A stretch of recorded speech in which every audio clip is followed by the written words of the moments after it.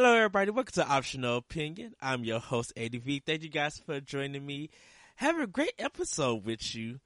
Have a great episode for you. Should I say with you? Because I'm looking at my guests.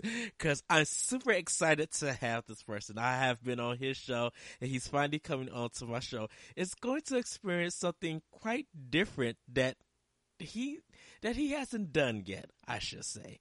Everybody. From Growing Up Gaming Podcast, yes, GUGpodcast.com, GUGpodcast.com, I don't know why I said yum or something. It is the one, the only, the ultimate, Mr. Mitch Power. Hi there, people. Yes, that is my real name. It is not a made-up name. That is actually my legal name. Yes, it is, everybody. Yes, Mitch is the host of Grown Up Gaming, where he has these one-on-one conversations, talking to different people about their livelihood and how they grew up in gaming.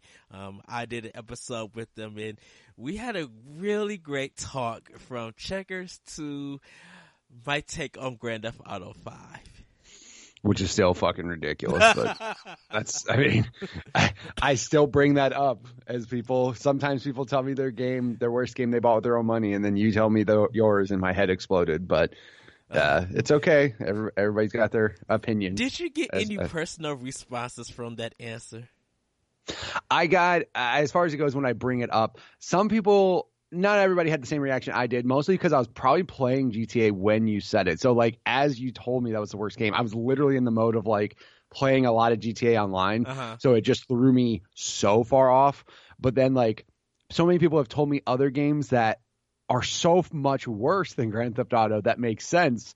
Very rarely do people bring up a game that I go, really? Like, wow. Okay, yours by far was the one I was, like, blown away by. Because, like, I can think of 50 games that are far worse than Grand Theft Auto 5, like so many of them. But again, that's the reason why I have people on the show, because everybody's got their own opinion of what they think is good or bad, and you know, like I said, to each their own. That's like the best thing I could say.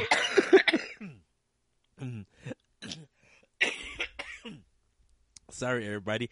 Coming down with a cold, so if it sounds like I'm in death, I do apologize, but I'm a professional podcaster. I'm able to go on. There you go. I see. I was waiting to see what people would say to you personally, to be like, did you just have a guest that said Grand Theft Auto 5 was this? And your response probably would have been like, I know. Yeah, no, I mean, like, nobody blew me up right away or anything, but when I bring it up to people, like, because like I said, some people tell me the worst game they played, and again, it, like, makes complete sense. Like, some people tell me games I've never heard of, and then I look it up and I go, you're right, that's a really bad-looking game. But then, like, some people just go, huh, that's interesting. Like, he said Grand Theft Auto 5. Okay. Again, some people, they just don't like it. I mean, and it's fine. Like, if you don't like it, that's cool. I mean, again, there's games that everybody likes that I don't. So, again, like example, Skyrim. Fuck that game. I'm not into dragons and orcs and all that medieval times. I bought Skyrim and I tried to enjoy it and see what everybody loved, and I couldn't. And I'm just like, nah, I'm good. I won't say it's the worst game I've ever bought with my own money, but it was it's the same thing. I know people that have played 700 hours of Skyrim, and I would have spent 700 hours doing anything else than playing Skyrim. So that's okay. Well, before we get into the show, can you break down what Grown Up Gaming is? I know I gave it a little bit of a detail, but let us know about the podcast. Yeah, essentially, I have guests on a random person from the internet to discuss their childhood of gaming and how it inspired their lives today. We get into, because everybody's got different histories growing up and everything. People grow up in different parts of the world. I grew up in Illinois, where I had a certain memory and certain, upbringing and stuff. But then there's many different people in the world who had completely different upbringings, whether it be financial, whether it be geographical, like where they grew up. Yeah. There's just many different stories that people have to tell. Also, of course, people have good memories to share, things that were gaming got them through tough times, just really funny things to share too. So, I mean, there's many different things that people share, and I just wanted to get people on the show to share their memories and discuss what made their gaming memories so special from when they were growing up. So, it comes out every Tuesday. If you ever want to be a guest on the show, he already mentioned the website, but just hit me up on Twitter, and I'd be glad to have everybody on the show to share their story. Yes, and see, I definitely, when I found out that you lived in Illinois, I was just like, I really wish that I was around your area and live by you, and then being your best friend or something like that. No, you don't. Rockford, Illinois is a fucking dump. Don't go to Illinois. Don't go to Rockford, Illinois. You don't want to go there. But I've been to Rockford, Illinois. Everybody, it's not fun though. No one wants to live in Rockford, Illinois. See, I visited Rockford, Illinois, sang at a church, and left. So I don't fully know all of Rockford, Illinois. But everybody, check out the podcast. Rich does a fantastic job here. The various guests talking about their experiences and everything. I was just like, oh, I remember that. Oh, that's cool. Oh, that's heartbreaking. Okay, that's funny. There's some stories that people talk about, depending on who it is. Some people get into some heavy shit, which is, again, it's fine because, again, gaming, not everybody has a super happy story when it comes to gaming or things that got them through gaming. So, some people come on, share stories of really sad moments where gaming got them through. Some people share ridiculous stories of how they broke onto an actual base in Australia and pretended to be Snake from Metal Gear. And then, of course, there's a lot of funny stories of, just all the shenanigans that would happen when kids played games. And, there's a lot of, cool stories that people have to tell. So that's why I started the show. That's why I want to get everybody on there to share their stories, because everybody's got their own story, but also you can relate in some way. Yes. So we're going to get into the show, and what you guys probably seen at the topic is, what do we find acceptable in gaming? And I brought this question up to Mitch because there are some things, even now, currently, that stuff that we didn't accept in the past, we accept now. Or there are some new things that we're starting to accept and kind of welcome in the gaming community. So this one is going to be more of an open discussion. So the first thing I kind of want to talk about being accepting in games is that we're starting to get more of a diverse group of developers in a diverse games. We're back in the past, a lot of games would start a white male protagonist and they'll go on their adventure. But now we're getting more females, we're getting more black females and black protagonists, and Asian protagonists and stuff like that. Cause a game like Sleeping Dogs kind of would have not been accepted back in the past. Especially if you look at True Crime or how that series turned out. But all of that's kind of changed where a lot of people really like Sleeping Dogs. A lot of people like Mafia 3 and stuff. So that kind of acceptability, we're starting to see now.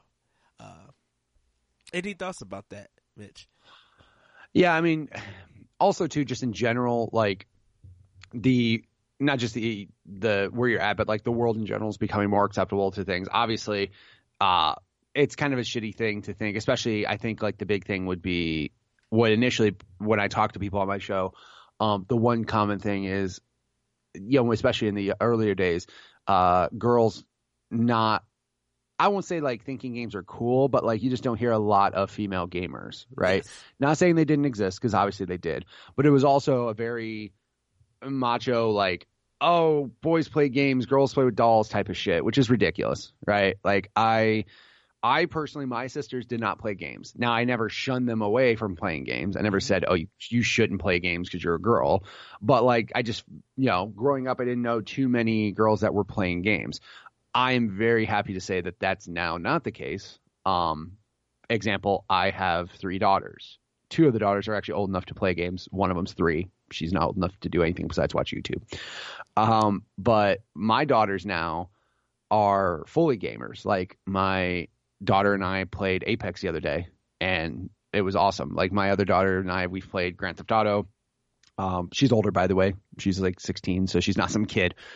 Technically it's a kid, but whatever. So we played games there. We played Grand Theft Auto. She's come to my house. She's played Kingdom Hearts. We've discussed that. So I mean, there's a lot of things now, whereas like gaming is so universal in that regard that I don't think females feel like, oh, gaming is only a boys thing. Also, case in point with some of the games that have come out lately where, I think I would want to say, obviously, Metroid was kind of the one game where it threw people off when you found out that Samus was a female. Like, yes. Obviously, I don't want to say like, I would hope to say that people didn't stop playing that game once they found out she was a female, because that'd be a really shitty thing. Now, there might have been some idiot out there who's like, Samus is a girl, never again, and threw the game out. I really hope that didn't happen. I might have, though, at some point for somebody. But now, like, females in gaming, obviously, like, Tomb Raider was a big deal, too, even though Lara Croft was, like, highly sexualized. Yes. Like, highly sexualized, unfortunately. But, like, now, like, look at gaming now with female characters, like Aloy from, I forget, Horizon. Look at half of the cast of Apex, I think, is female or something. Like, it's insane how... now, like, and Overwatch has strong female characters. Obviously, Lara Croft now in the Tomb Raider games is not that, like, highly sexualized, big polygon boob version of a female, instead just, like, a normal-looking female. Or a, not over-sexualized. It's just great, like, now that that's becoming a thing that, the one thing that actually brought up to me that was really interesting, I didn't think about it this way, was I was playing Trials Rising, the new Trials game, which is fun. I love the Trials games. And my daughter came over and she likes them too. And she saw you can create a character. And her first question was, can you create a female? And again, it didn't even click in my head at first. I was just like, huh. Like, in her head, that's something that's super important to her, that she wants. Like, she wants to be able to play as a female character, which I thought is amazing. And I looked, I'm like, I don't know, let me check. And you absolutely can. So right there, like, being able to create a female character, again, not some, and it's like, culture-wise too, it's a little different, right? Because if you think of like Japanese culture, you get the super sexualized, huge boobs, like anime style characters and stuff like Soul Calibur, Ivy, really, like, it's a little crazy. But now, like, to have like a female protagonist not even be like a second thought, like, and I get, again, you get those people out there that are like, I don't play games where you play as like, shut up. Just, I'm sorry. Horizon was like one of the best games of that year. And it happened to be a female protagonist. Did that steer me away from it? No, but I think that's become a lot more acceptable now for sure. I think with Horizon, one of the things that really kind of took me aback from Horizon was that a lot of older gamers started accepting narrative. Started talking about, oh, this story and this presentation was so good, and it took me aback to be like, when you didn't accept narrative back in the day, and now that story is important and stuff, you're kind of like, yeah, you are, accepting it. But I'm just like, are you accepting this narrative because it's a PlayStation game? Or are you actually accepting narrative for what it is in the medium? Like the presentation, the story, the themes and stuff. Are you accepting all of those? Because if you're just accepting a Horizon for one portion, just for a story, because it's a PlayStation game, you're missing the whole acceptance part. I think with gaming, though, and storytelling, also back in the day, storytelling wasn't as easy to do. Like, as far as it goes with just technology-wise. Now look at games. You have face capture, you have motion capture, you have dialogue, you have voiceovers, you have writers for a story. Like, back then, they didn't have that type of technology to showcase that as well. Not saying games didn't have stories back then, because obviously they did. But when you are playing a game that is it has all those things done right, it's easier to get lost into the story and accept it as a narrative rather than reading it or trying to imagine what these characters sound like in your head, or you know what I mean? Like Yes. having all of that in front of you, not just like PlayStation, because like obviously, you know, there's games that were before it. Yes, there were PlayStation 1 games, but like even games like on Super Nintendo, there was RPGs back then. Mm-hmm. They had storytelling, but also in a way having it. I just think people are more accepting of storytelling now just because it's easier to get it. It's like you're basically watching a movie that's interactive now. Like Horizon looks gorgeous. It's right. ridiculous. And that's why I feel like sometimes with people who are accepting narrative and things like that, definitely for me, I'll be like, okay, are you going to go back and find games that tell this narrative? Are you going to really look at Quantum Break or Heavy Rain? Are you going to go look at Ninja Gaiden or Final Fantasy 3/6, whatever people want to talk about it? Are you going to look at Mega Man 2 and or even like check out some games that it's told a story, but it may not have any words or voiceovers and stuff. You know, are you going to sometimes look at some of the retro stuff and then maybe look at even some of the current stuff that is in that field of Horizon? Because for me personally, I felt like, you know, people were so big on Horizon and its story and just loved the production and stuff. But then people were mum about the story that was in The Last Guardian. And I feel like The Last Guardian told a stronger story than Horizon. Sony fans, hear me out. The thing about Horizon that sticks out to me to make it acceptable was that they actually focus on various things. They focus on they balance out minorities in that game and how Aloy goes out and help them to kind of prove for herself that I'm not here to harm you, but I am here to help you. You know, they didn't accept Aloy because of where she came from. But she's working hard to show them that, you know, kind of changing their minds and stuff like that. You know, helping some gay characters, doing a side quest to get that mental. I think she found the one girl's sister because she was mentally challenged and stuff.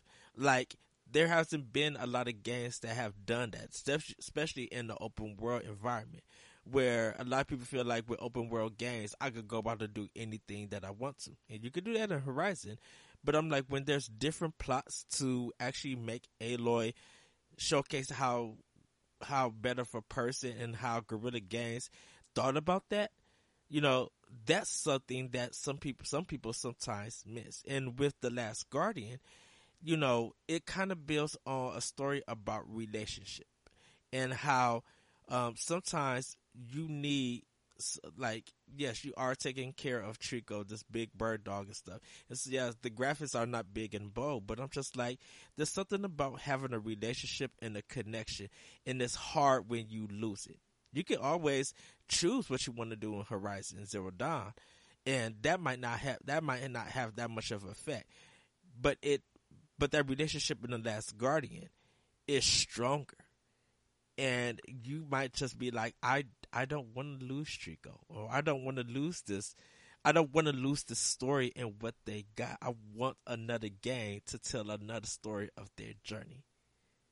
And a lot of people doesn't accept that sometimes. Yeah. I mean, for me though too, like there's also different style storytelling in different ways though. Like, I mean, example, look at a game like Inside or Limbo. Like, there's no word spoken. The game's black and white. Like, or even games like Ori. Ori is sad as shit. Like, it is sad, and it will trigger emotional responses in you without saying words or anything like that. Like, they have different, you know, as far as storytelling wise, like there's different ways to tell a story, but also just, you know, even a game like, technically a game like Ori, I won't say Ori, Limbo could have existed previous generations and told an amazing story. As far as it goes with like the inclusion of different things, that's where, like, obviously Horizon's your AAA production, not saying Last Guardian is it, but like Horizon's that type of game where literally hundreds of people worked on it, and it is like this big open world, and it does all of this, and that's cool. But also too, as far as acceptable for storytelling, like there's ways to tell a story with far less that is still just as meaningful. It doesn't have to be this crazy AAA game. Personally, I never played The Last Guardian only because everything from what I saw with it didn't pique my interest. The only thing that piqued my interest with Horizon was robot dinosaurs. So I was like, well, I got to see this because those two things don't mix. You say robots and you say dinosaurs, they're like, those things shouldn't be together. That's the only thing that really piqued my interest with that. That's why I went that route. But I mean, like I said, there's different ways. Like, I'm just thinking of like all the different stories that are out there. Like I said, Ori is like depressingly sad. Ori is depressing in the beginning, and then you forget all about that because you're playing the game. Right. Just like the first 5 minutes of Up. Like if you don't watch Up in the first 5 minutes and get sad, you have no soul. There's something wrong with you. That movie's sad. Same thing with Ori. It like hits you in the face right away. I didn't cry at the beginning. I just thought it was bold for Disney to take that approach. Pixar, I should say. Yeah, they went hard. I was like, I didn't cry, but I was just like, damn, this is how we're starting a movie. Okay, then. Just like, okay, I see the okay. They're setting it up for this journey. Okay, right. I know something like Rhyme is a strong story. And I think and I always talked about this about Rhyme with its narrative that I kind of find that's very acceptable. The music. The music pushes Rhyme and its story because the music, the way that it makes you feel, and it feels very emotional, kind of giving some detail about what's going on in this section in this part of the game. I think the music drives that. And we as gamers, we accept music, but we accept Nintendo music. We accept 8-bit music. We accept Final Fantasy VII because we know Sephiroth and we know that game's memorable music. But like a lot of people don't accept a lot of music stuff in games today, which I think is kind of changing around. I think if people are accepting music in indie games than they are in big first or AAA games right there. I think music was one of the things that early on was the major part of storytelling in the older games, just because you couldn't say words, you couldn't have face capture, like you had to relay an emotion somehow, and like music's been the thing. Yeah, like older games. Again, I think it was obviously like I think when PlayStation happened, because 8-bit and 16-bit, they had sound chips and certain beep boops and beeps could happen and whatever. But like when PlayStation happened and like CD quality audio was on the disc, literally CD quality audio, like Tomb Raider, you could put into a CD player and it would play the soundtrack. Like that's it. Like that's exactly what it was. So like I think when they started doing that, I think musically Final Fantasy VII had, I think probably though for me, things like Halo. When you think of that Halo theme, that literally like when people hear that, it triggers something in their head to just be like, I'm thinking of Halo right now. This is crazy. Like this, yeah, exactly. You hear those monks chanting and stuff, and you're like, this is Halo. Or like, especially with Halo 2, you hear the guitar riff, and I think I don't want to say that's when it became like. Obviously, there's many musical things. You think of the Zelda thing, dun dun dun dun dun dun.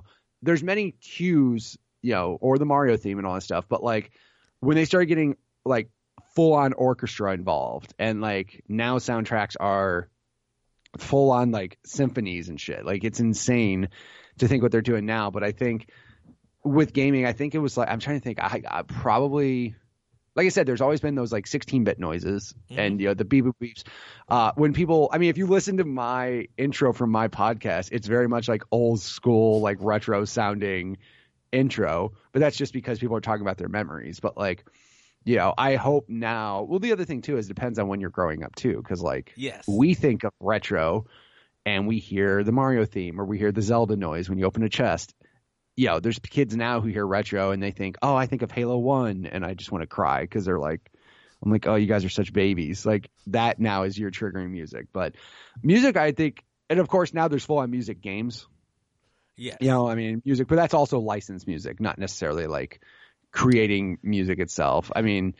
there's licensed songs that are in games, but then there are games where you can create your own music. Yes. Mario Paint had the music maker part of it in there, but again, that was more beeps and boops and beeps, not really full on music. But people made some sick beats in that too. I'm just saying, dude. Some people are still using it, making modern music, right? Put it on YouTube, and I'm just like, that's insane. And I'm playing this for the 15th time because it's good. Yeah, some people, they go hard with it. And, again, I think, like, the whole acceptable with music, because now, like I said, music is – these games now are full-on movies, minus the indie scene. But, like, even things like Cuphead, like, the music in Cuphead is phenomenal because it sounds exactly like the time period where that art is from. Like, it's perfect. And, yeah, now gaming, as far as – accepting with music, I think now music has fully become it's a big part. Even though it was a part of like the older games, it's now become like an essential thing to help just add to the overall experience. Yes, definitely. Like more piano is being done, like more melodic piano arrangements is being done, and I think that's really been setting a lot of games like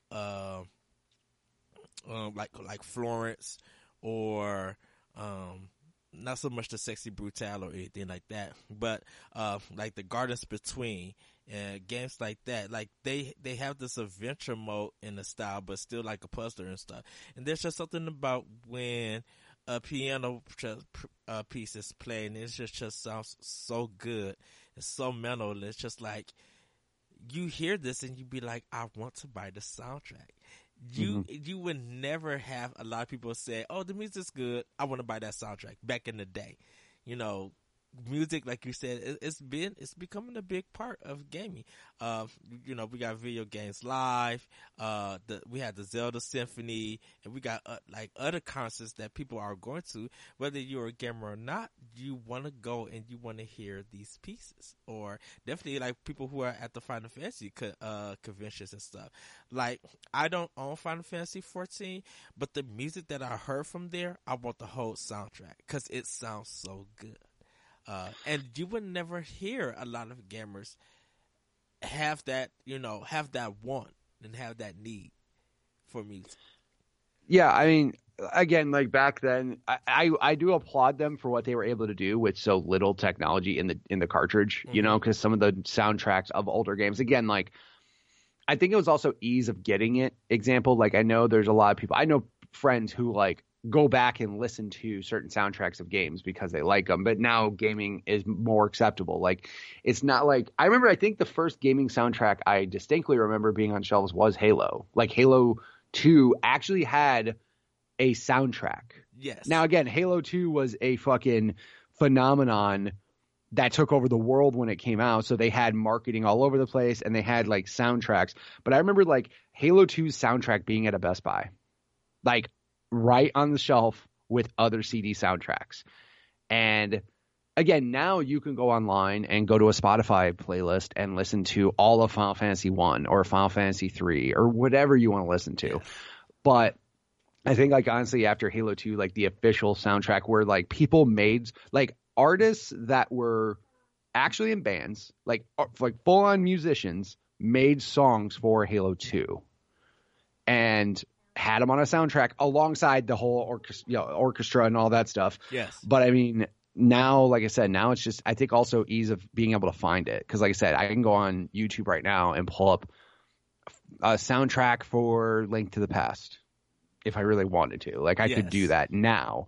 But again, technology wise back then, also it's like, how do you, I'm thinking of my dumb kid brain. Like, how do you record a soundtrack off of a cartridge? Do I hold up like a microphone to the speaker and just be like, but now there's digital things to make it way easier. I am guilty. I have done that before.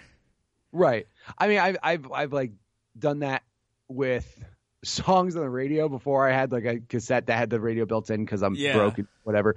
But like, no, I'm just thinking like, how do I record noises off of this? But now obviously there's a ROM that has all the sound clips and then you can just extract them. I mean, now people have found easier ways to do it. And like I said, now technology just makes it way easier. But also technology has made things easier in general for acceptance everywhere of a lot of things. Yes, that is true. Like, So, I mean, like, look at, yeah, go go ahead. No, go ahead. Go. I was gonna say, like, I'm loving this. just look at, I mean, the internet's made certain topics shed to light that had been in the problem for years, women being in video games, minorities being in video games, over sexualizing females in video games. All these things like have been thoughts in people's heads, but then the internet happened and made them all very public, and then getting enough people around them had made them very, very public. So, yes. But that's changed a lot, not just in video games, but just overall in general. Yes. Me and Mitch were talking, and we were talking about fanboys and the console wars, and agreements and disagreements, and acceptance and people not accepting things about there. We have individual ideas about this. So I'm gonna hand it over to you, Mitch. Kind of want to get your take on that. Of what do you find? Well, what do people find acceptable, or what reasons people use to find stuff acceptable about their particular console, or them as a fan of that particular product? Okay. First off, number one, fanboys are stupid. The idea of being so tied to one company that you'll go to bat and cuss out somebody on the internet is ridiculous. Number one. As far as it goes with fanboys, people could easily say I'm an Xbox fanboy. They could easily say that because my favorite console is my Xbox. Okay. I follow the Xbox subreddit. That's my number. Like when I open up my Reddit app, it goes to the Xbox One subreddit. I particularly like everything that Microsoft's doing. Now, you could say that I'm an Xbox fanboy, right? But I also have a PlayStation and I also have a Switch, and I like them as well. The idea of because back in the day also too, it sucks because the internet has made things way easier to yell at random people and join up and gang up on random people. Back in the days of the schoolyard, you would get kids that talk shit. Genesis is trash. Nah, Genesis is awesome. Super Nintendo's for babies. I think the problem is that what nobody wants in this world is to accept that they may have made a mistake or been wrong. Okay. So for example, people bought PS3 and they were and the PS3 was getting its ass kicked by Xbox at the time, just getting its face stomped in left and right. And you could love Sony all day long, but when you get to the point where you blindly don't see things that are clearly not doing well or clearly going wrong, and you just angrily defend them because you just don't want to feel like you made the bad choice. You don't want to feel like you screwed up and chose the wrong thing. So instead of accepting things that you screwed up, you just want to yell at somebody and say, no, fuck you, you're wrong. And here's why. I think Sony, for the most part, Sony people will just say Microsoft has no exclusives, which again, you could say compared to Sony, sure, they don't have as many exclusive studios. Obviously, things are changing, but I think Sony will always. I mean, the whole idea of it sounds bad because Xbox and Sony seem to fight all day long. Nintendo just wants to talk about how amazing Nintendo is, and they don't want to accept if Nintendo does something wrong. Example, the Wii U. When the Wii U came out, and it was not good, and there are good games. I'm not shitting on it, but that console overall failed badly. And so this is one of the agreements and disagreements that we have, and I've talked about this a lot of places. It's just like you said, not wanting to accept, being wrong or anything. I think what happened with the Wii U is that. And you probably could you might not agree to this or anything. A lot of people feel like the third party didn't give Nintendo a fair chance with the Wii U. It's not nothing to do with the controller. It has nothing to do with Nintendo's business practice or anything. During that time, even with the 360 and PS3, people who were putting stuff on Wii U were becoming successful. and people who were putting stuff on other companies, if it didn't reach a certain amount of sales, we would get stories that, if it didn't meet expectations, or that game came out and that studio closed and stuff like that. Or even if a third party did bring that game to Wii U, they didn't market it very well. They didn't send that many copies, and they cut some of the content out. So they was getting a lesser game for the same price as the other ones. Definitely with online being a big thing. And in that era, a lot of gamers felt that, Nintendo is for babies and Nintendo is this and that.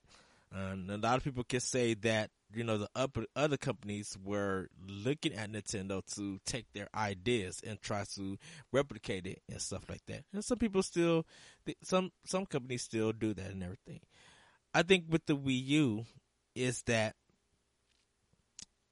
it failed on a level that it didn't offer enough to bring in Western third parties, where it kind of was the future for Nintendo with Japanese developers and publishers, and bringing them back to the forefront like the NES days was.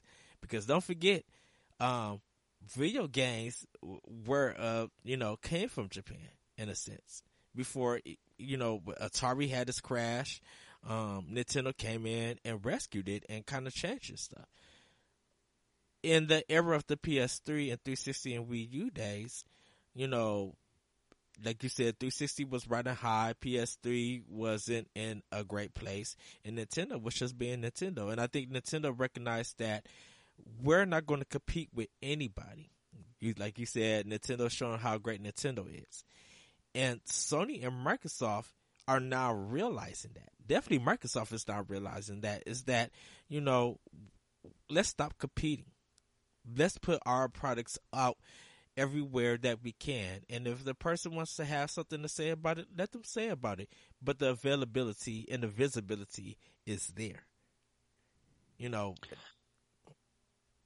Yeah, for me, like the only reason why I think I would consider the Wii U a failure is just because of, and also too, it's a couple different things.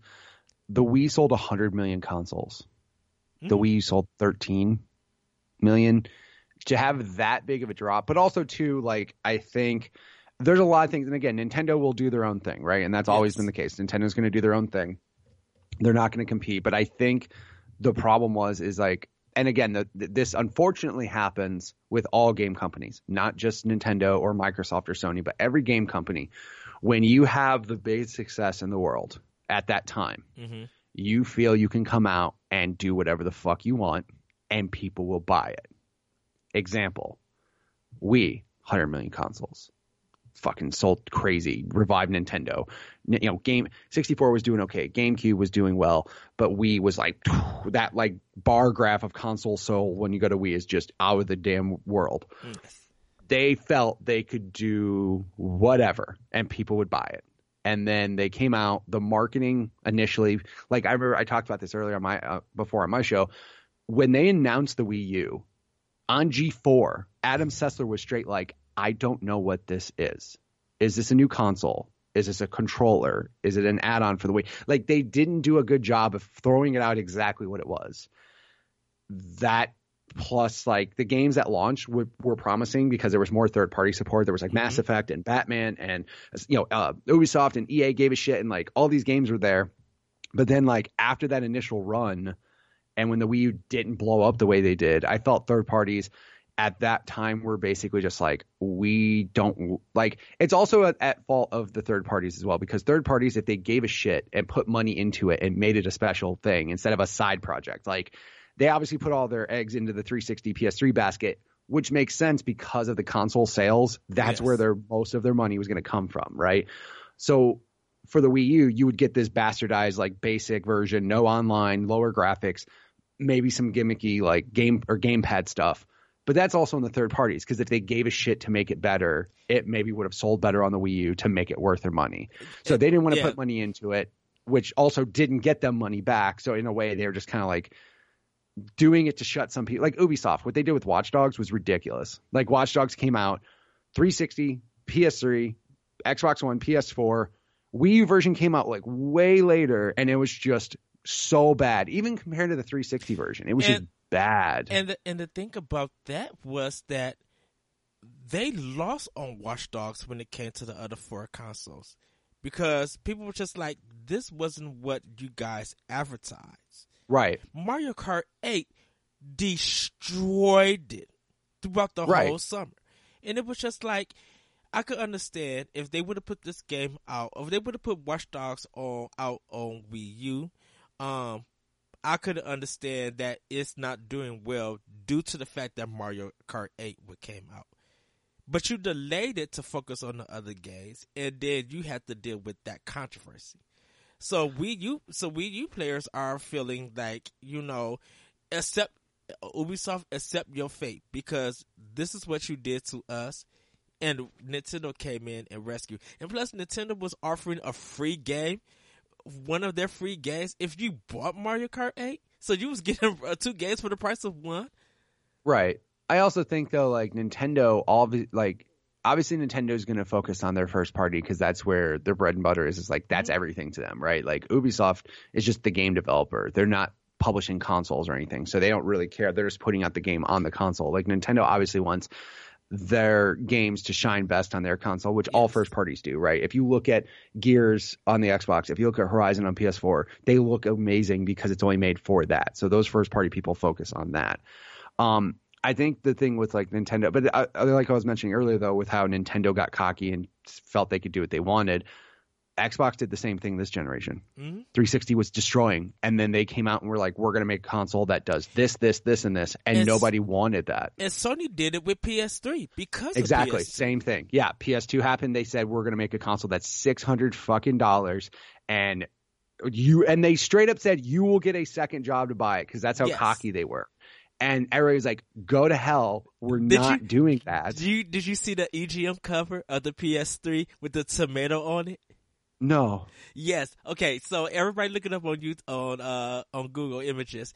Electronic Gaming Monthly had a cover where the PS3 had a tomato on it, and I think they were speaking to one of the CEOs at that time. I can't think of his name, but they were talking and stuff, and they asked him a question about PS3. And he said you could barely see any PS3s on the shelves. And I think they put in a picture showing that there was a multiple of PS3s that have never been brought. And they weren't doing well at that time. And it was just like, wow, like that interview and those pictures and how they had really hurt Sony at that time. It really did. And when Microsoft announced what they was not announcing with Xbox One, that hurt Microsoft in its own way, in a sense. That helped PS4 sell what it sold. Yeah, no, like that whole, and again, as an Xbox fan, so here's the thing, like when that Xbox One announcement happened, I was excited because I was like, hey, there's a new Xbox coming out. I was excited, by the way, with every time a console gets announced, I get excited regardless of the console because I'm wanting to see something new. I want to see what they have an idea of what they're doing. When Microsoft first came out and they announced the whole like always online, family sharing, all that stuff. Initially, as a guy who has internet connection all the time, as a guy who has multiple people in the house playing games at the same time, I was thinking that's fine. Like, I didn't think it was necessarily bad, but I didn't necessarily think it was the end of the world like the rest of the internet did. But also how Microsoft handled that was awful because you had executives saying one thing and executives saying another thing. Nobody was on the same boat. There was mixed messages. The PS3 thing we were talking about where they said, you'll get a second job. Like an executive at Sony said that shit. At the same time, Don Matrick, that awful human being who ruined Microsoft, straight up said, oh, if you want a console that doesn't require always online, we have an Xbox 360. And I'm like, what are you doing? Like, you're trying to sell a new console and you're pissing off everybody right now. Like, why are you saying these things? It's that condescending attitude. Yep. And that's why I'm just like, that attitude will always hurt you. You have to go in humble. You have to go in hungry. And again, like now look at the tables, right? Is like right now, Nintendo obviously learned again, I think what happens is you have to get your face kicked in for one generation and then you come back strong, right? And with Nintendo, Nintendo has a bigger history of having problems because Yamaguchi being in it.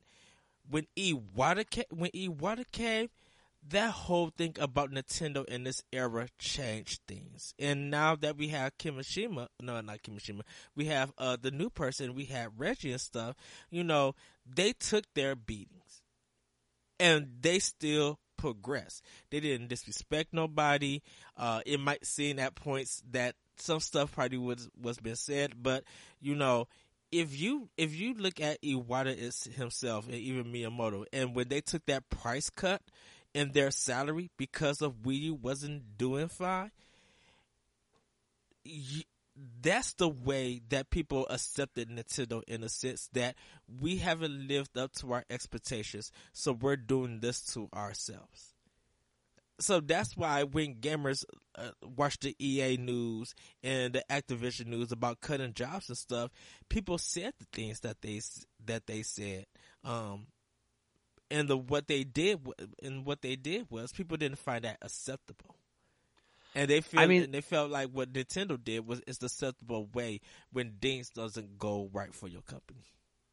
Also, too, though, and this is culturally a thing, Japan is a very honorable society where, like, they will accept, like, they bowed in front of, like, this either a meeting or, like, a shareholders meeting or something. They, like, sat and bowed at basically, we're sorry, we're screwing up. Like, Nintendo, and, like, again, like, Japan as a culture is just a very honorable culture, whereas, like, America, it's sad to say, but, like, hey, money, we like money. Right. Capitalist, money, yay, money. Iwata was bowing in the directs because the game got delayed. Right. Like, again, like, it's just Nintendo, and, like, that's how Nintendo is always going to be. You could say Sony does the same thing, but I don't know if Sony ever did anything like that. They may have. I'm not sure. But Microsoft's never going to do that. Sorry. Like, they're just, again, like, I think, though, gaming, as far as what people find acceptable with the console wars, I mean, the problem is like, gaming, as far as it goes, I won't say gamers they expect too much, but they really do at the same time. Like, what needs to become acceptable is people need to realize that, number one, as sad as it is and as how much as you hate it, gaming is a business where people are doing it to make money. Yeah. Okay. Like Jill Sterner said, these video game companies are not your friends. They're in the business. They're in it for the business. And when you start thinking of things logically, when you start thinking of things like that, I get where some people are like, it's for the art, and I get it. But also, too, those people are never going to be able to show you their art if they do not make money to get to this point. Like, sorry. Yes, there are indie games. There are games out there where there's not all this corporate overlord and blah, blah, blah telling you what you can and can't show. I get it. But also, too, like, you have to have something to be able to do those things. Like, you can't just, you don't get paid in awesome art style. You get paid by people buying your game and accepting your game. So I think now with people, gamers just need to start accepting the fact that, like, these games companies are a business. They have to make money. Go ahead. And people, some of the gamers, and hopefully now they are starting to accept that other gamers like the stuff that they wouldn't play or they wouldn't buy. I find it baffling on how people have accepted Monster Hunter World but never been into the Monster Hunter universe. And I'm happy that people bought Monster Hunter World and it got the sales that it got. Maybe now people could go back and play it on the 3DS or the Wii or Wii U or PS2 or whatever. Like, go back and now find out what led up to why Monster Hunter World became what it is. Like, if you're going to accept this one game from this company, there's a lot of stuff that they put out that you could go back and see the evolve. You might not like it, but, if you're willing to buy it and give it a try and find it acceptable, you'll be good to go. Like, some people think that I don't love the Souls games and Bloodborne. Find the Souls games in that genre all acceptable. My thing is, hey, there's Mega Man, there's Ninja Gaiden, there's Ghouls and Ghosts. There are literally some hard games that will frustrate the mess out of you. And those games don't really have a safety net. Some of the Soul games do. Go check that out if you like that hard challenge and that hard difficulty. Which is, I don't know what your take is about the easy mode in games. That I don't know where this crazy debate has came from. By the way, I'm sorry.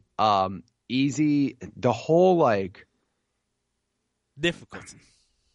I mean, so here, my thought is on difficulty is giving players an option is never a bad thing. Yes. Ever. Look at the option with a male or female character. Assassin's Creed. You can literally, Assassin's Creed Odyssey, you can choose to play as a male the entire story or a female. Mass Effect, same thing. Yes.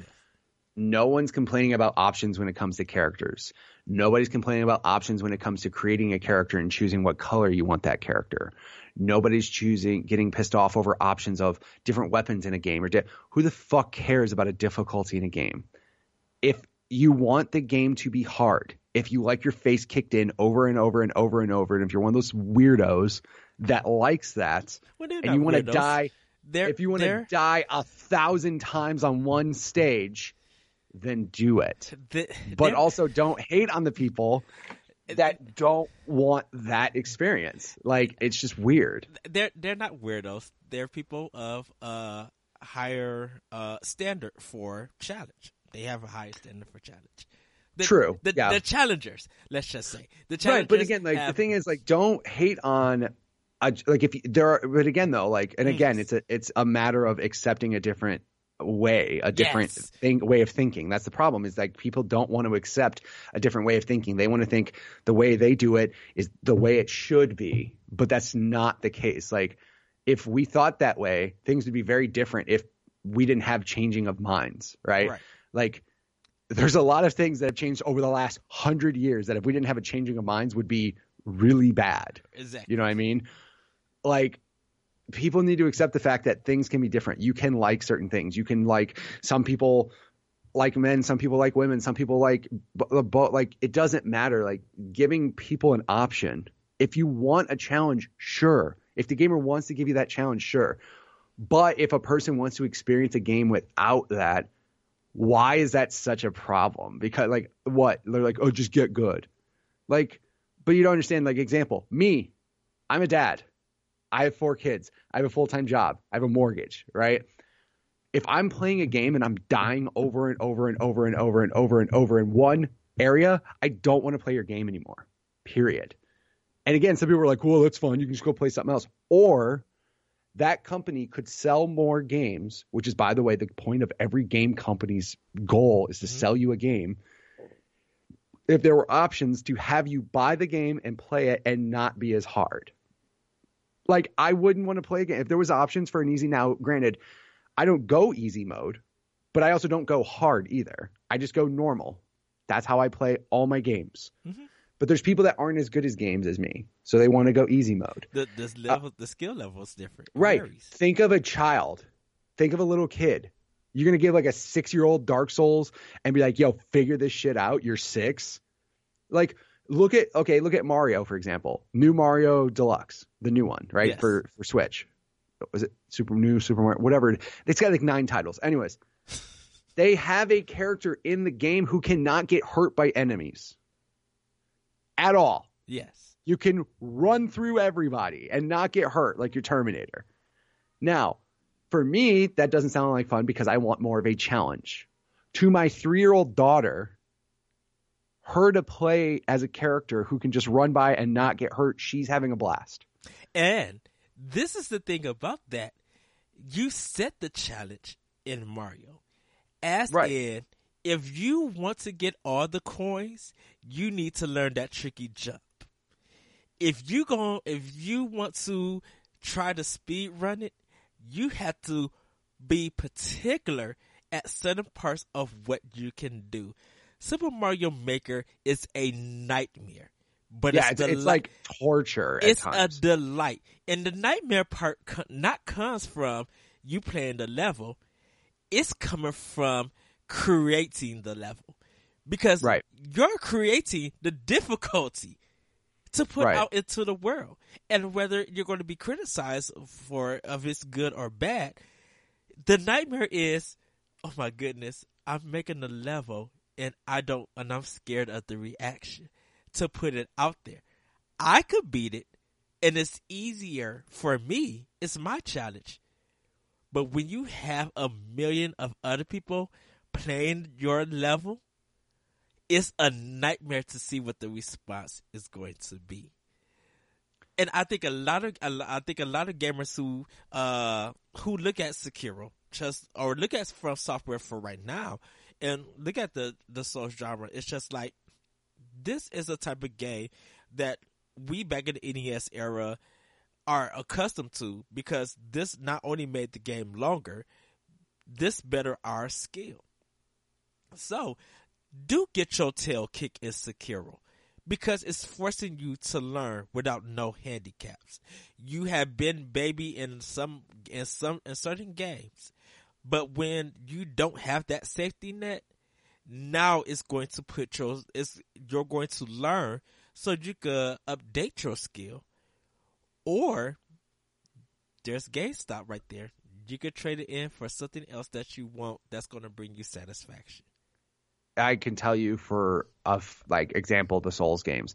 I personally don't play them only because I get frustrated too quickly playing the game. I don't play games to get frustrated. I play games to enjoy myself. And see, right? The thing with me is I could play the Souls game. I could get to them, get my tail kicked and enjoy it and love it. Sorry about that. But the thing is, I can't play a Souls game like an action style game, because it's not fast. I can't do multiple combos. I'm stuck with a stamina meter. I want to uppercut folks up in the air, do a combo, zip around, dot. I want to do multiple stuff because it's entertaining. Right. The sit back and wait and take 2 steps and hit and then move away and be a coward and stuff. It's just like this is a test of my patience, because I'm so accustomed to ... beat, action. Right. Action. Yeah, and again, everybody has their own opinion of what they like. Like, I remember playing Bloodborne for PS4, and I couldn't do it. I just wasn't a fan. And again, there are people that love that game, and I get it. But had there been more options for difficulty, then maybe I would enjoy the game a little bit more. Maybe if I wasn't dying as quickly, I could enjoy the game more. Yes. Maybe if that was the case, I would purchase another Souls type game knowing there was that option. And there's options though in games though. There are difficulty modes where every single game can be near impossible if you want it to, as long as there's an option to do so. You can play Wolfenstein on the hardest difficulty where there's nothing, there's no health, there's no even if they have things like game modes where it's harder, they also have things like achievements though that are just as insane. There's achievements. If you want that challenge, it doesn't necessarily have to be a hard game, but there's a certain achievement that if you want to get that, you have to do some next level impossible shit that you didn't think you could do. There's achievements where you have to beat Wolfenstein. I want to say it's Wolfenstein. Hardest difficulty without dying in one sitting. What? No, that sounds insane. But there is a person that's out there who is I want to do that because I want that challenge. And they put it on YouTube for everybody to watch. Yeah. They have 5 different difficulties or something for you. But also at the same time, you get that person who doesn't want that insane experience, but they want to shoot things and feel like they're powerful. So there's an option for that. And Mitch, no one has brought up Nintendo Switch Online.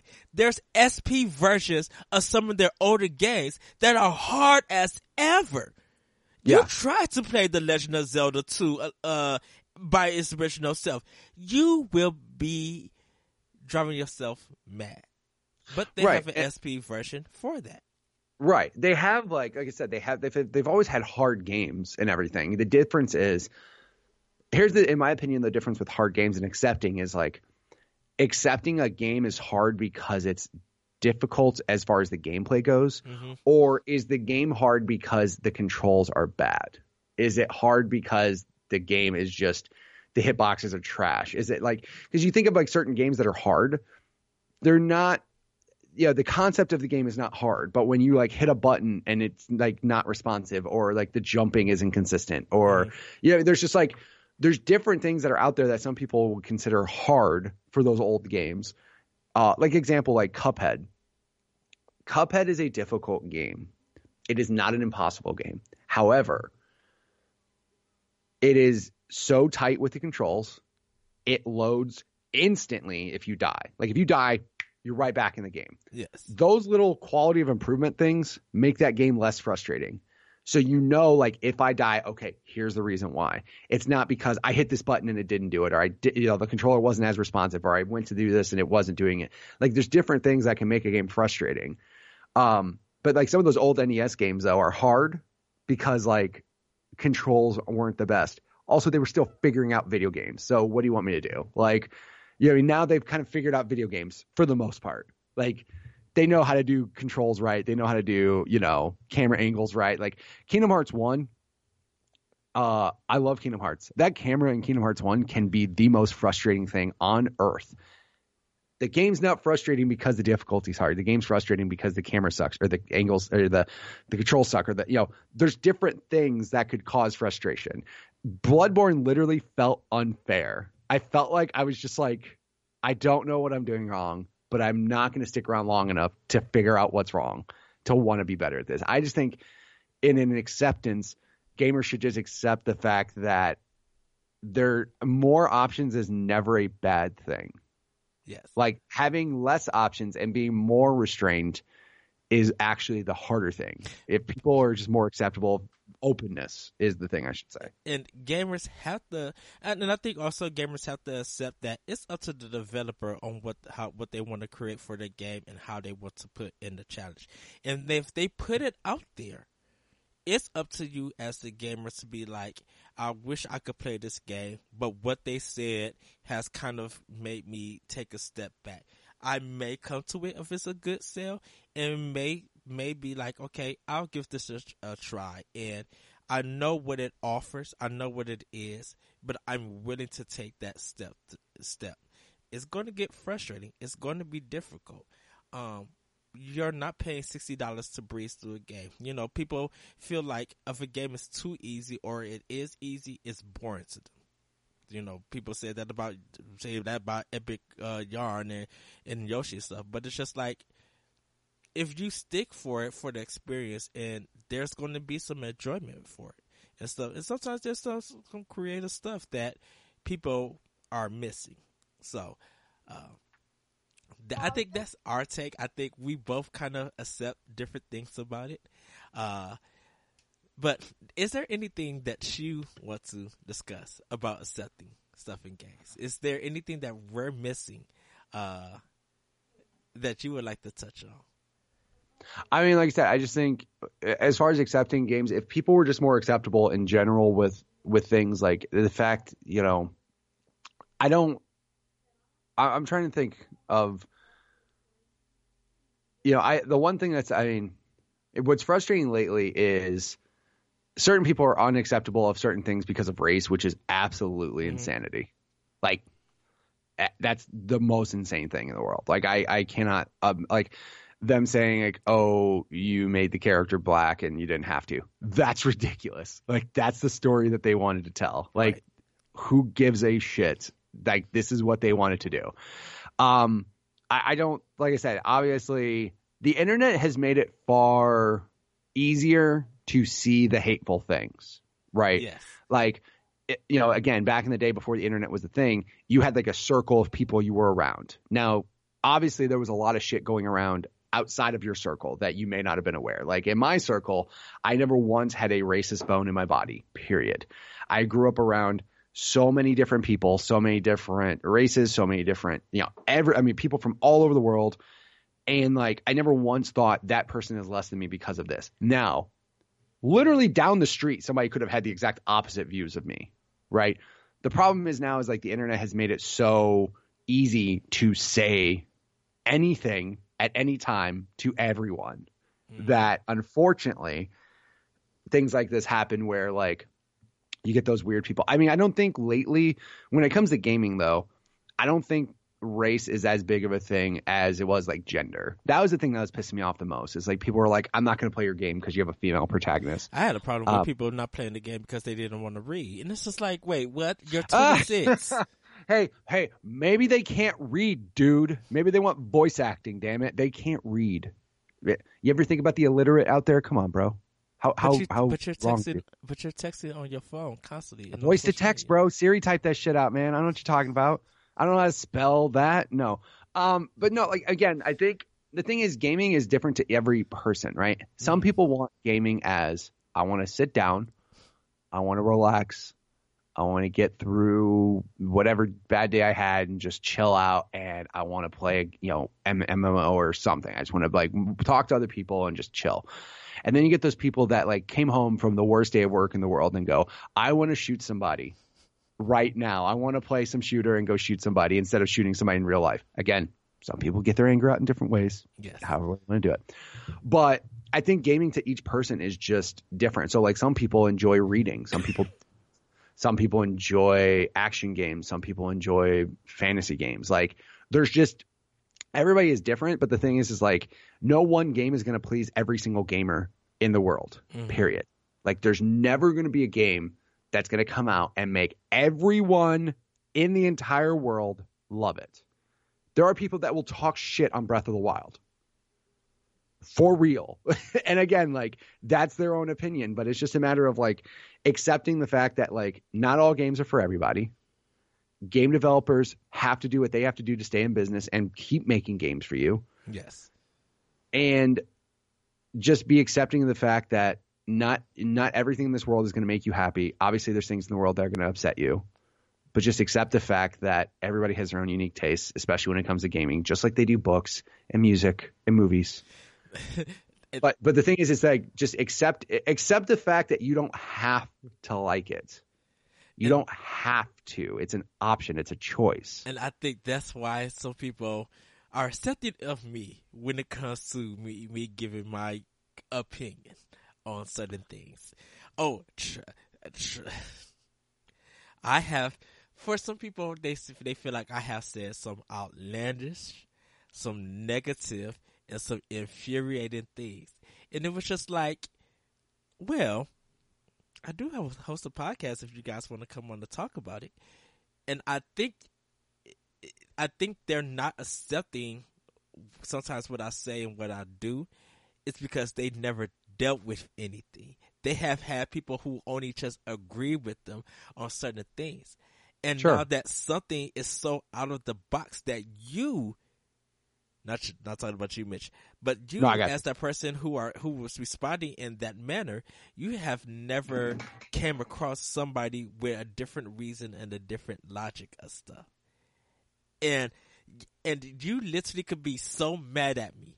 But if we sit down and have a conversation and talk stuff out, and you mention something about chip ahoys, and I'll be like, man, did you taste the soft ones? And we go on a whole different tangent and forget it, you will kind of be like, I'm not trying to throw the conversation off or anything, but I'm just like, you have that one-on-one with me, and you will actually see how acceptable I am when it comes to things. Yes, I said stuff about Grand Theft Auto 5. I said some stuff about Rockstar. It blows Mitch and other people's mind. But it does. I was literally in shock hearing you say those things. But again, I'm not. Oh, go ahead. Go ahead. Yeah. I didn't give up on Grand Theft Auto 5. I didn't give up on the Uncharted series. I stayed there and played it, and I give Grand Theft Auto 5 some props. I will give them some props for some things. They really did make a good game. For me personally, because of what I seen Rockstar do with their design, I kind of just wish that they would change it up.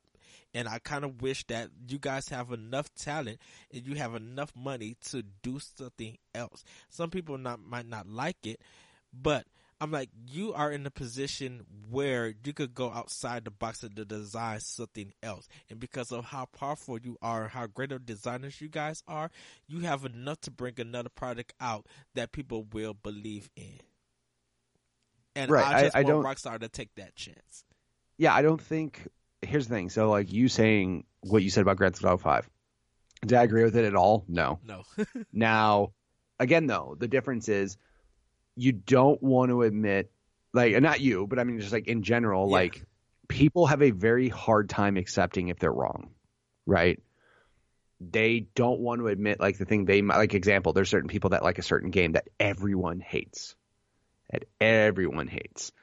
And they're just like, no, I love this game and I'm going to defend it because I don't want to be wrong. Same thing goes the other way around. There's a game that everyone and their mother loves and you don't like it, but you want to defend yourself because you don't want to think you're wrong. You want to, think this is how it is. Example, like with me in Skyrim, millions of fucking people love that game to death. I don't feel that I'm wrong. I don't feel that they're wrong. It's just everybody's opinion. It's what you have to narrow it down to. To say you're wrong or right is completely subjective. But what's not acceptable is when you get to the point where you won't accept that there is a possibility you could be wrong. Mm-hmm. So you defend yourself all day long, even though you're not accepting the fact that there are other options and other people's opinions out there. I literally said, and this is going to be the last part of it. I said that Metroid Other M was, I think it was 2010. I felt like that was Game of the Year. And literally people were shocked. And they were just like, you're just because of Nintendo. You're just because. I was just like, before y'all make y'all comments and y'all get mad, understand this. Team Ninja actually made an action game that's worth playing without you guys complaining about camera difficulty or anything else.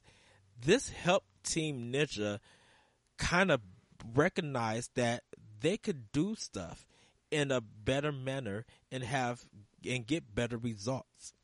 You can say whatever you want about story and all that other stuff about Other M if you want to, but when you recognize that there's been a change from a certain developer from their previous work, you gotta kind of give them props to it. And when you, as a person who is mad at that, can't combat that, then you just be like, well, okay, I see his point, and that's it. I think, like, the thing is, though, is like people don't get to the point where they say, I can understand where he's coming from. Yes. That's the hard part. Yes. Nobody wants to get to that point. They just want to accept they're right. Everybody else is wrong. And unfortunately, there are people out there, especially on Twitter, there are people that are out there who are like that, and they're not open-minded to different things. Unfortunately, closed-minded people are why certain things are the way they are in our political thing, in our race divide, in all these things. People don't want to just accept the fact that I want to think the way they think, or I'm trying to understand where they're coming from. Like, they don't think that way in general. So unfortunately, when it comes to games, when you say, like, example, people will say I'm a huge Xbox fanboy. Horizon was my favorite game of 2017. I'm a huge Xbox guy. Spider-Man for PS4 was my favorite game of 2018. Right there should let you know I love my Xbox One so damn much, but those games on PlayStation were so good, and I can't argue that. And I can't try to, I could easily say, oh, my opinion's right. PlayStation's garbage. I'm never going to play a game on PlayStation. I'm going to choose Sea of Thieves for Game of the Year of 2018 because it's the only goddamn Xbox game that came out in 2018. No, like, I could say that. Yeah, that's true. I could say, but again, though, as a person who is like so close-minded and not open-minded, I could easily say, like, what I like has to be Game of the Year. And if anybody says I'm wrong, I'm going to argue with them. Instead of saying, you know what, I like this, but this is also good, and I can't argue that. I have to, think of it from a different perspective. And if more people thought in that regard, yes, of like they not just gaming, but a lot of things would be considerably better in this world if people thought like that. Yes. And everybody, this discussion, So it's something that you have to accept. Right. Again, everything I'm saying you could say is bullshit and I'm wrong. Everything I'm saying right now, you could completely disagree with. And that's fine because that's how you feel. Right. And if that's how you feel, I can't change your mind. I'm just a guy and I'm just saying how I feel. And if you feel different, then you feel different, but I can't get mad. And I got, like I said, I still love everybody and I still accept everybody. Because that's the way I am. I'm just like, you might not like my opinion, but then, you might be like, oh, I can't stand that Eddie, but oh, he's giving me some love and like celebrating that I got a platinum in Bloodborne stuff. Like, I will still root for you, even though I might not be attached to that certain game, but I'm attached to you as a gamer and your viewpoints, and I would rather root for you than be discouraged and stuff. I accept you for who you are. Sometimes accept me for who I am. I love Mitch. I really do. I don't get to talk to you often, and I suck. I'm sorry. No, you're good. Example, when he told me Grand Theft Auto 5 was the worst game he ever played, I could have said, nah, I'm busy. I don't want to do this show. However, I'm open-minded, and I was like, no, let's go. Let's see. Again, yes. It was great talking to you. It was great. Hopefully, I just hope in general, more people are accepting of looking the other way, not just thinking if they're right. Think of, you possibly could be wrong, or think of how it could be from the other end. And like I told Mitch, I own it for PS3 and then I own the game for PS4. So that tells you something about it. At least you got Rockstar. You helped Rockstar make Red Dead. At least. Yes. So, and I have Red Dead 2 actually on Xbox One, and I did a review. And actually, I thought to me generally, and then we're going to end it. I thought Red Dead 2 was better than Grand Theft Auto 5. And again, like some people, I personally think Fallout's better than Skyrim. Everybody has their own thing. I personally like Fallout better than Skyrim. And the only thing it has to do with is the fact that Fallout has guns and not stupid magic bullshit. But that's just my opinion. But everybody, that is the show. Mitch, once again, where can we find you at? You can go on Twitter at MitchPower1116, where I mostly just tweet about my show. You could also, if you want to be a guest on my show, go ahead and DM me at MitchPower1116 or at my podcast Twitter page, which is GUG Podcast. Of course, Growing Up Gaming podcast goes live every single Tuesday on all platforms available, basically. Yeah. iTunes, Google Play, Spotify, YouTube. Probably your local AM station, too. I don't know where they put it out there.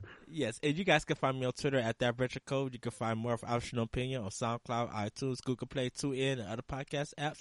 Check out ngrradio.com for my other work in podcasts, and World 11 Podcast on podbean.com. Thank you once again, everybody, for checking out. Have a great week. Have a great weekend. Once again, thank you, Mitch, for coming in on the show and nerding out with me. Thank you for being accepting of me after that answer. Absolutely. Thank you, man. I really appreciate you having me on. Thank you. And we'll talk to you guys next time on Optional Opinion. Bye, everybody. Bye, people. Be more accepting.